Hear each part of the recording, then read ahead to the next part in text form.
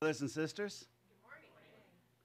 Yeah, I'm so glad that everybody's here today, both here in the house and online, wherever you are. We're glad that you're here. If you've not met me before, my name is Ken, and I just want you to know that whether you're young or you're old or you're rich or you're poor, whether you're conservative or liberal, whether you consider yourself gay, straight, or something else, Crosswinds is a place that you will be loved and that you will be cared for because the God of heaven loves you.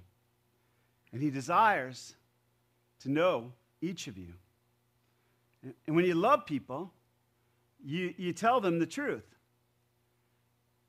And here's the truth. If you feel like God does not love you, the problem's not God. The problem is you have departed from him and his ways. Our mission as a church is to help every family discover God, his love, and his ways. You know, if you know who God is, if you know him, you can't help to know how much he loves you. Now, it's possible that right now you don't fully understand his love for you. And the way to get to understanding his love for you is to get to understand his ways by reading his word and by listening to it and by attending a life group and allowing his Holy Spirit to guide you to understand his love for you. His ways are not our ways. And so we really need to listen to him to understand his love. You know, I was thinking as I looked at our text for this week that God is both tough and he's tender. See, God loves me enough to tell me when I'm going the wrong way. You know, this week, Tuesday night, I had to repent. Actually, more than just Tuesday night, quite a bit this week. I had to repent for some of my attitudes and my behaviors. And as God first started to speak to me, I resisted at first. But you know, friends, I was so much better when I finally listened and submitted to him and obeyed what he was saying to me. I was miserable running away from him, and I was so much happier when I returned back to him and his ways. See, I believe we all, at times, run from his love, and we try to do things our way. But his love is tough. His love does not run away from us. Sometimes he even needs to growl a little bit at us like a lion to get our attention. But his growl is to protect us so that we turn back to his tender love and find restoration. Now, sometimes we misinterpret the growl that he's angry or that he's mean, which can make us run away even further. But the truth is he's growling at what hurts us, which is often us. Our attitudes and our behaviors that depart from his ways will leave us broken. And we need to learn that his growl is actually protection and respond to it and come back under his gentle care. You know, the world, or those that don't know him, often hear his growl and accuse God of being cruel, or they reject him because of it. You know, the Bible uses the image of a lion in both a positive and a negative sense. In most cases, it's used negatively. Our enemy is actually called a lion. The Word of God says, be sober-minded, be wise. Your adversary, the devil, prowls around like a roaring lion, seeking to devour someone. You know, just in Africa, and I saw lions up close, within as close as Courtney is to me, and they were just lying around. They're lions. They lie around. And it was because they're all fed. They had just eaten a whole bunch of wildebeest. It was wildebeest season. And they looked kind of cuddly, actually, laying there digesting. But when they hunt, they're not so cuddly. They're looking for an animal that's injured or is alone. And then they attack ferociously. You know, when we're out of fellowship with God's people, hurting and by ourselves, we are very vulnerable to attack. And so we need to listen. You know, for the lion cub, is it not the growl of their daddy that keeps predators away? Isn't the growl of their daddy the one that calls the children and the pride to come close and find protection. The book of Revelation describes Jesus as a lion. It says this: "Weep no more. Behold, the Lion of the tribe of Judah, the Root of David, has conquered." That's the positive verse of the imagery of a lion for Jesus. And today, I hope in the text that you will hear Jesus the lion roar, and that you will return, that you will come back under his gentle comfort and protection instead of continuing to run away. So today, please open your Bible or your Bible app to Luke chapter 13, verse 31, and let's learn about God's ways. In verse 31 it says, "At that very hour, some of the Pharisees came to him and said, 'Get away from here, for Herod wants to kill you.'" Now, in most cases in the scriptures, the Pharisees set themselves up as an enemy to Jesus. They often came to attack him, hidden in the grass of their religious hypocrisy. 26 times in the book of Luke alone, we see them come attacking, expressing contempt or disapproval of Jesus or his disciples.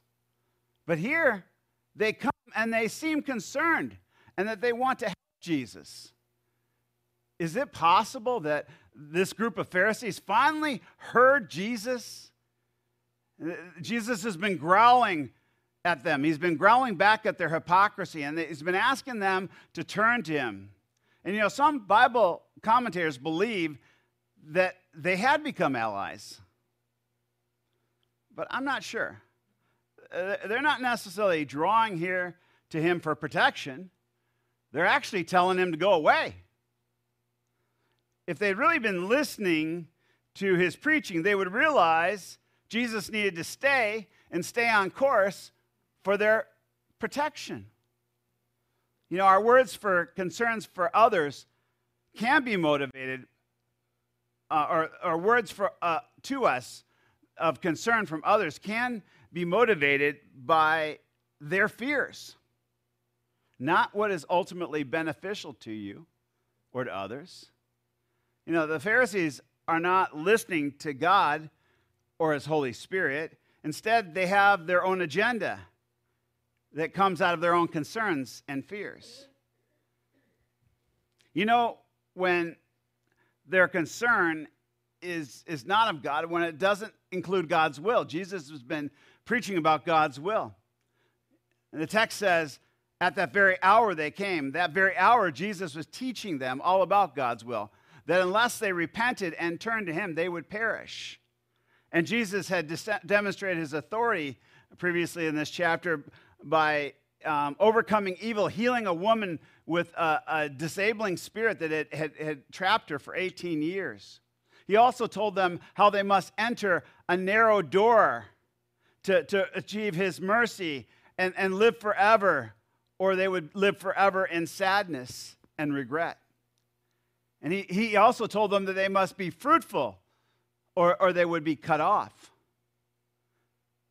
But the real threat that they heard, the real threat that they saw and understood was Herod, not Jesus, the lion.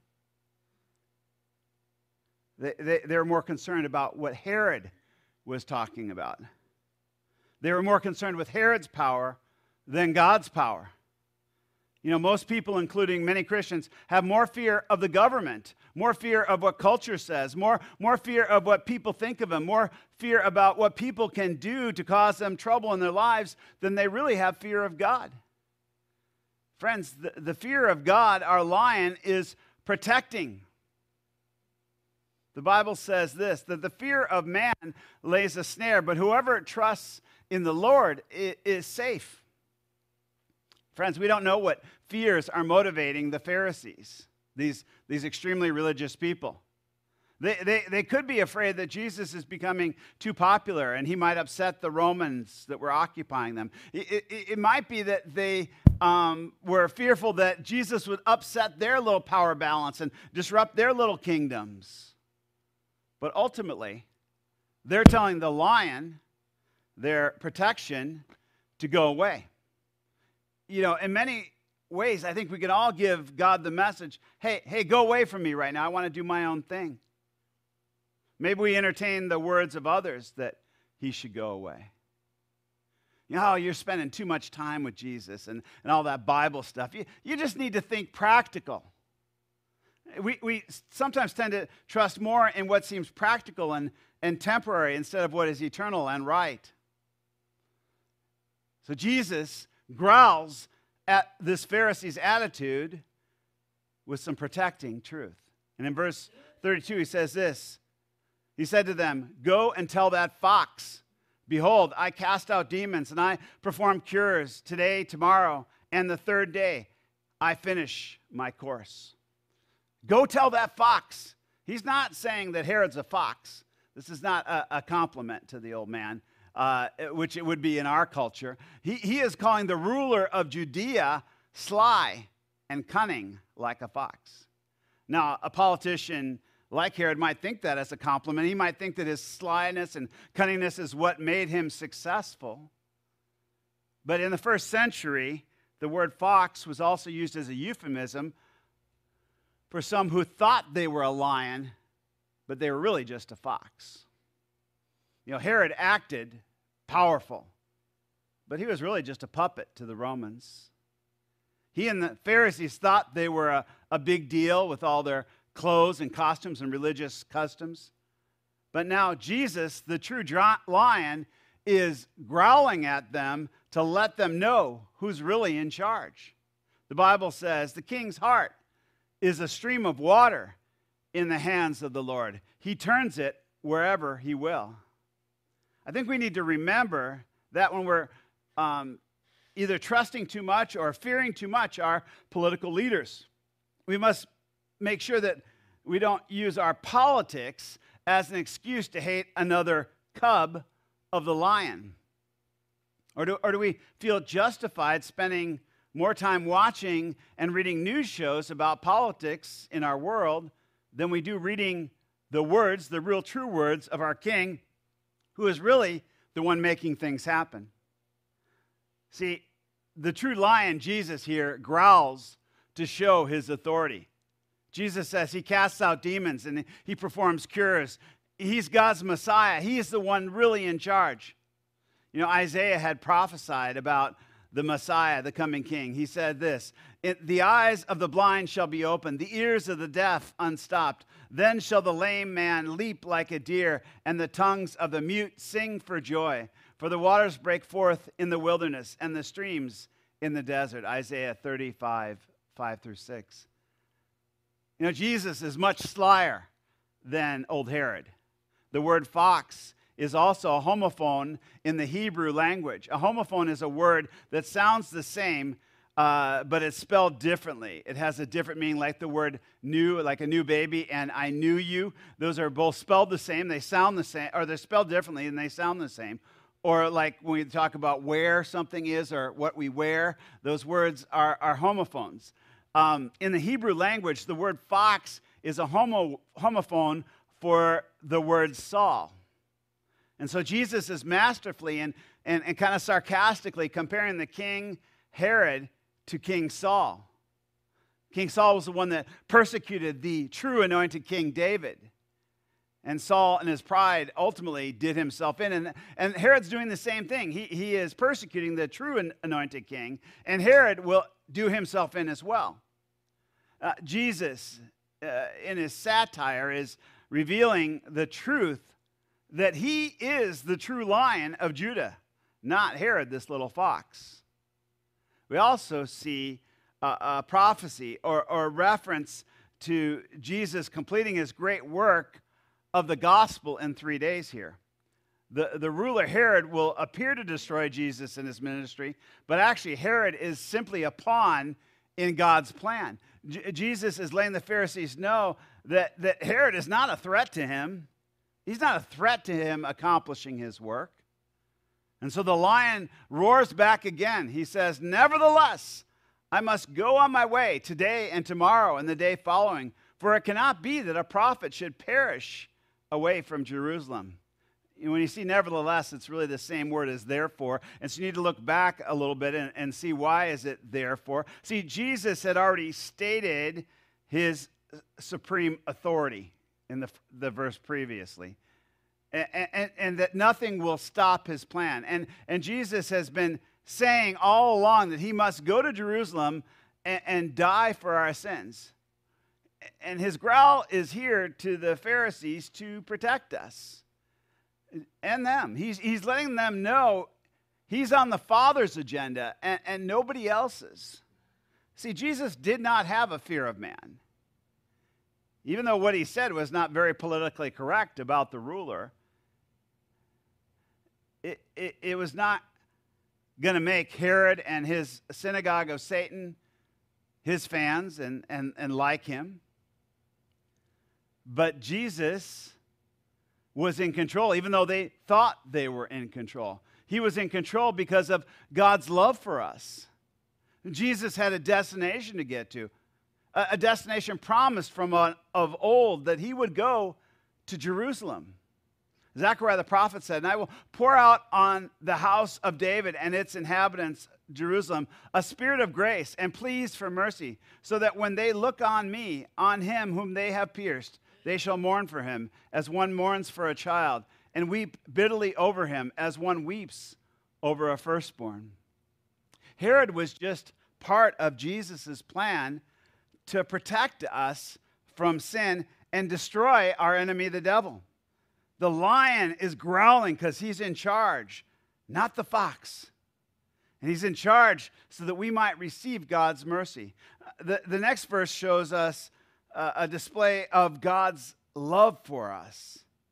Verse 34 says, "O Jerusalem, Jerusalem, the city that kills the prophet and stones those who are sent out. How often I would have gathered you and your children together as a hen gathers her brood under her wings, and you were not willing."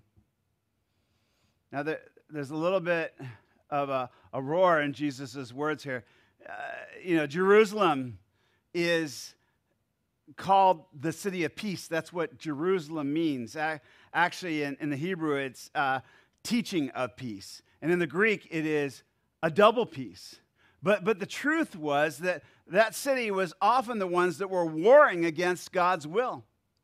God had sent prophets into their cities to roar in their preaching and warn the people and remind them to come back under God's loving protection. And so here, Jesus is speaking with a little bit of hyperbole. Not all the prophets in the Bible were killed in Jerusalem.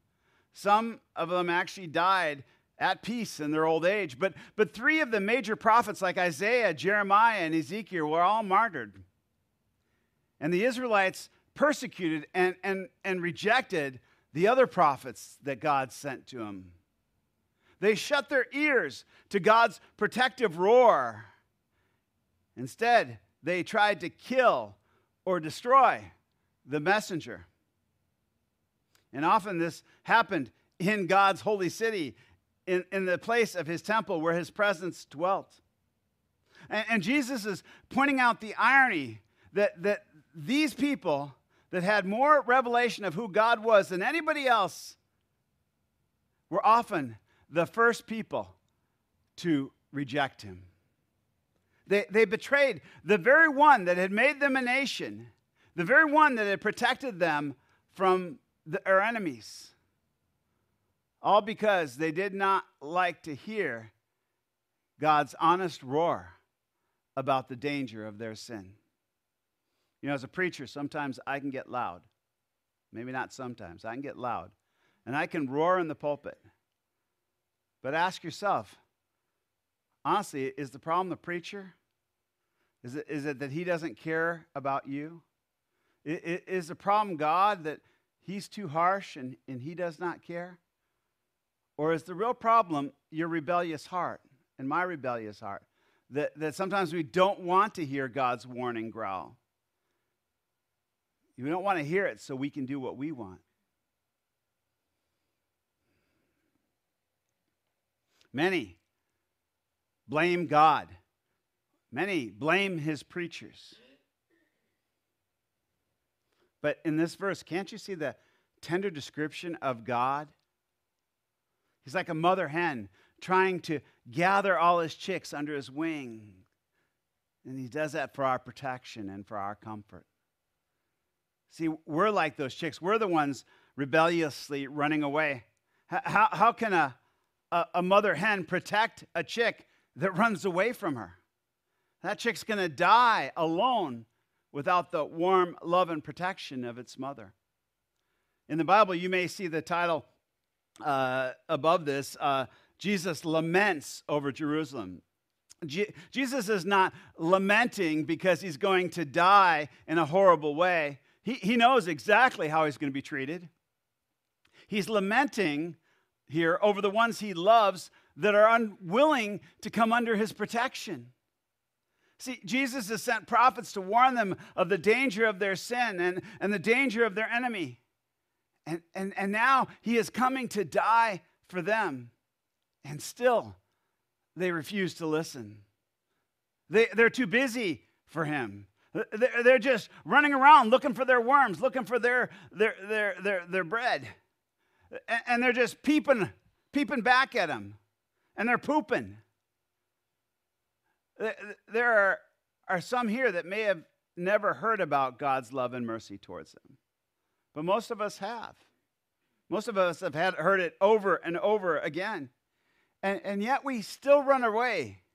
We still run away and go after our own things. And we still peep back at him. And we still poop on what he has said to us and attempt to do everything our way. Now, Jesus doesn't hate us for it. Jesus is crying over us here. Jesus is the major prophet that will be rejected and killed by the city known as peace. And yet, our Prince of Peace is crying over us. He desires that none of his precious chicks will perish. He wants them all to come under his protecting wing. The Bible uses wings often as a metaphor of protection, like in Psalm 91:4, it says, he will cover you with his pinions, and under his wings you will find refuge. His faithfulness is a shield and a buckler. You know, because Jesus loves the Pharisees, and he loves Herod, and he loves us. He roars again with some more truth here. He says, behold, your house is forsaken. And I tell you, you will not see me until you say, blessed is he who comes in the name of the Lord. That word forsaken means desolate, lonely, uninhabited. Now, Herod and the Pharisees and many people do not see their house as desolate. After all, Herod and the Pharisees, they had the greatest temple. They had fine clothes. They had some of the best knowledge about God and some of the best intellects in their community. But without God, all that was useless, according to Jesus, because they rejected and ran from God's love and God's ways. You know, those massive stones in the temple, some of them that would be 40 feet long by 10 feet high, massive stones would be tossed in a great city of peace. They would be tossed in the temple, and that great city of peace would be destroyed. Its people would be destroyed. In the year AD 70, many of the people would be destroyed, and many others would have to flee. You know, the Jewish historian Josephus writes that over 1 million were killed in the siege of the city of peace by the Romans. And this all happened because Israel rejected God's rule over them, and they went their own way instead. And see, this is what happens when we leave our God. Our lives become broken. They become broken as we leave his protection. And often we try to fix it ourselves by hiding in our successes or hiding in our wealth or hiding in our self-reliance. But the truth is, we are desolate and we are unprotected without our mother hen's care. Jobs won't save us. Economic security won't save us. Being popular and loved by others won't save us.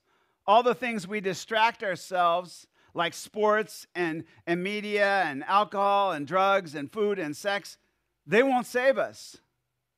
And the truth is that we can appear to have a lot of good things going on in our lives and really be forsaken in the midst of all of our earthly treasures. All because we do not have true treasure, peace with God. Today most of us live in this pretty little suburb of abundance. It doesn't look desolate. Walk around. It doesn't look desolate. Not like some places that I have traveled to in Haiti or Africa.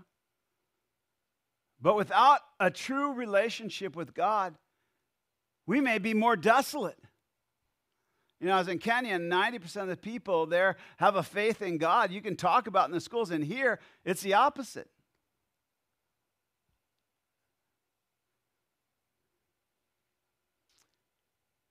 So we may be more desolate in our wealth. Jerusalem was called peace, but the reality was there was no peace in that city that boasted of peace. That's why Jesus the prophet came, and he's roaring against it. Pretending there is peace and safety when there is no peace is dangerous. If you think you have peace in life and you've not discovered God, his love, and his ways, you have nothing. You just have medications that are deluding you. Jeremiah the prophet said to the city that thought it has peace that they were really in rebellion against God. He said, they have healed the wound of my people lightly, talking about the leaders, saying, peace, peace, when there is no peace. Jeremiah 6:14.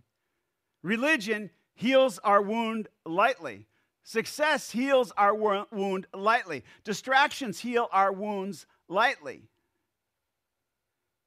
If we're running from God, anything we use to heal our brokenness heals us lightly, but not ultimately. But the Lion of Judah and his preachers, they roar because he loves us and he wants us to turn back to God and have full healing and restoration.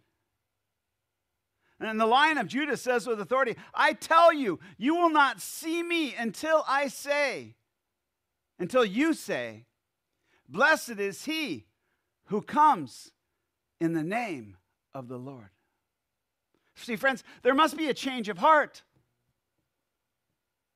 You will not see his happiness and his protection and his comfort until you come into agreement with God.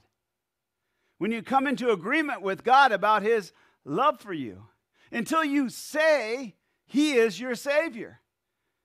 It really doesn't matter what the preacher says. I can say it. But what matters is what's in your heart that's in alignment with what he says and what his ways are. The phrase, blessed is he who comes in the name of the Lord, is from Psalm 118. The Pharisees would have known it well. And it starts off this way. Oh, give thanks to the Lord, for he is good, and his steadfast love endures forever. Friends, we are not saved by believing in God. Friends, we are saved when we believe in God. When we believe that he is our mother hen who loves us and he wants to protect us and he wants us to come under his protection. Verse 2 in that psalm says, let Israel say, his steadfast love endures forever. Even though Jesus is roaring at the leadership, the Pharisees and Herod, he wants them to hear the message of God's love for them, hoping that they will turn back to him and believe. In the third line, it says, let the house of Aaron say, his steadfast love endures forever. Jesus is hoping that all of their spiritual leaders from the tribe of Levi, the priestly class, that they will repent. Even though they have led their people astray, they've led the people away from God, he is calling them back. The fourth line says, let those who fear the Lord say, his steadfast love endures forever. He's even calling back those who believe Jesus is their lion and their ruler. He's calling them back. Because, friends, we all as believers, we stray like those little chicks. And daily, weekly, hourly. Sometimes we need to return to his protection and love. You know, later in the psalm that Jesus actually wrote through the Holy Spirit, he said this: it's better to take refuge in the Lord than to trust in man. See, Jesus knows and understands our temptation to fear man. And so the psalm says it's better to take refuge in the Lord than to trust in princes. Princes like that fox Herod. In verse 21 and 22 of this familiar psalm, Jesus, I believe, gives us the answer. It's to turn and call on God. But he also shares with us the problem that our pride is what gets in the way. It says this, it says, I thank you that you have answered me and that you have become my salvation. The stone that the builders rejected has become the cornerstone. Today, friends, the answer is to turn from our rebellion to God and receive his love and receive his protection. See, the problem in this verse is those that were building the religion, the leaders and everybody, all the believers of that great city of peace had rejected God because of their pride. But even so, his steadfast love endures forever. Even though Herod and the Pharisees had rejected and betrayed him, this cornerstone, Jesus, though rejected, will finish the work. Jesus will walk into Jerusalem, and he will suffer many things, and he will be rejected by the elders and the chief priests and the scribes and be killed. But then after 3 days, he will rise again because of his great love for us. Today, if the roar of the authority of the lion is not getting your attention,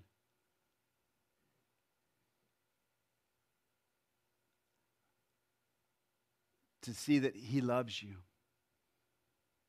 Don't let it scare you away. Don't let the roar scare you away. Hear that passion that he loves you.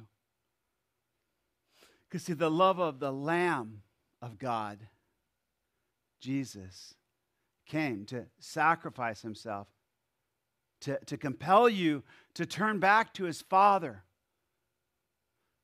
who sent him to die for you because his steadfast love endures forever.